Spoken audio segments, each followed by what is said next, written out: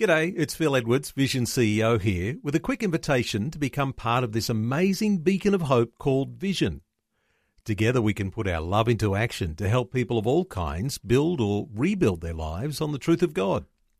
Please consider the part you can play during our upcoming Visionathon appeal, remembering that it's your support that makes Vision possible, including this podcast. Rise and Shine with Robbo and Becky on Vision.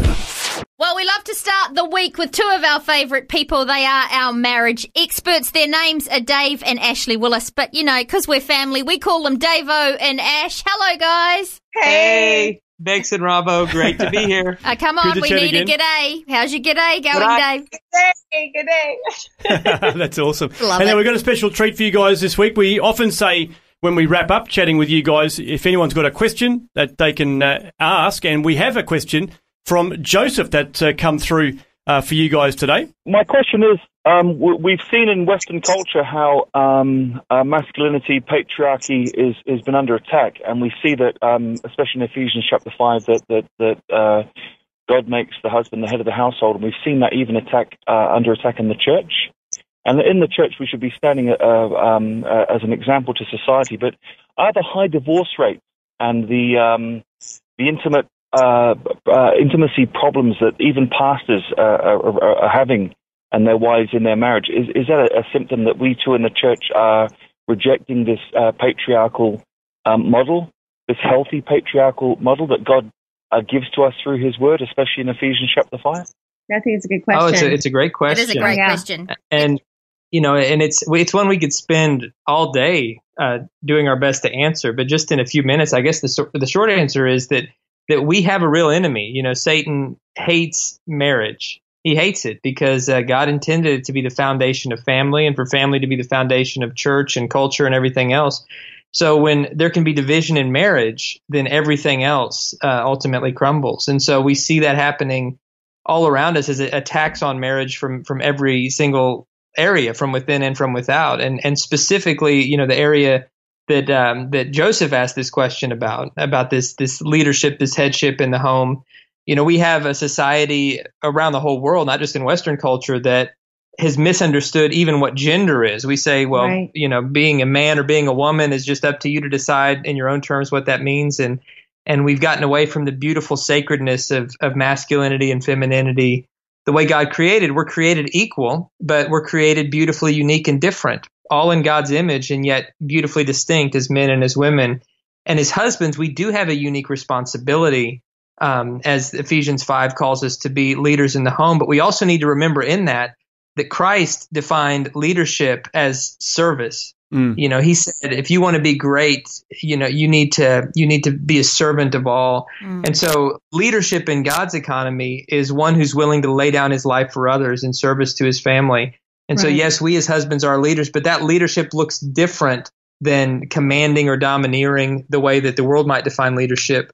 We're called to lead through serving. We're called to lead through being willing to lay down our lives for our families the way that Christ has done for his bride, the church. Mm-hmm. And if we'll do that, if we'll lead in that way, then not only will our families be protected and blessed by that leadership, but it will bring a unity in our hearts and in our homes as we're following in Christ's example. Absolutely. It's such an important distinction, isn't it? Because obviously it's very easy. And I mean, I remember, and I, you know, am embarrassed to say this, but when we were just engaged, my wife and I, we were just engaged and we were setting a date for our wedding and we were like debating this date, no, whatever. And I said these words, and I, you know, shudder when I think of this now, but I said, well, as the head of our house, I will choose this. And we almost didn't get married. Trust me. It was like, it almost went, you know, completely. She went like, oh, that's it. I'm out, you know. So I think that's the wrong attitude to have, isn't it? Well, yeah. But, you know, I think a lot of it is from kind of how we think it's supposed to be. Right. Like we think that's how it's supposed to be. I mean, that's where you came from. It was your job to take initiative there Right. and to make the final call. And I understand that. But I think really we as husbands, ultimately, again, if service is our mindset, how can I serve my wife in this way? Right. Then that clarifies so much. Right. And it's really more leading with love and respect. You know, there's just, we can't say that enough. I mean, it's got to be kind of what we say to each other. It has to be coming from a place of love and respect. And I think so many times how we approach the opposite sex, it really depends on kind of how we were raised and what we think it's supposed to be. So well, true. Great answer there for Joseph. Yeah, thank you. I've just finished listening to that new book, The 4 Laws of Love, that you guys were promoting with Jimmy Evans. And there was parts of that really challenged me around this whole area of like the fact that, really the marriage is a partnership. It's not, he is out there as the head and she's sort of just this subservient attachment. It's a partnership, and that's really challenged me to rethink a lot of this stuff as well. So it really is something that you can spend a whole lot of time chewing on. But thanks again to Joseph for asking the question. It's a good one. Absolutely. It was a good question. If you want to learn more about the kind of the 4 laws of love principles that Jimmy wrote about, we have an episode on our podcast, the Naked Marriage Podcast, where we interview him about that book. And we also have other episodes where we kind of talk about some of these issues in more detail, and that's a completely free way that you can learn more about these topics. Excellent. Well, of course, that's make sure on you check it out. All the usual podcast platforms. You can find the Naked Marriage Podcast. But thanks again for your time today, guys. We appreciate that. We love it. Thank you.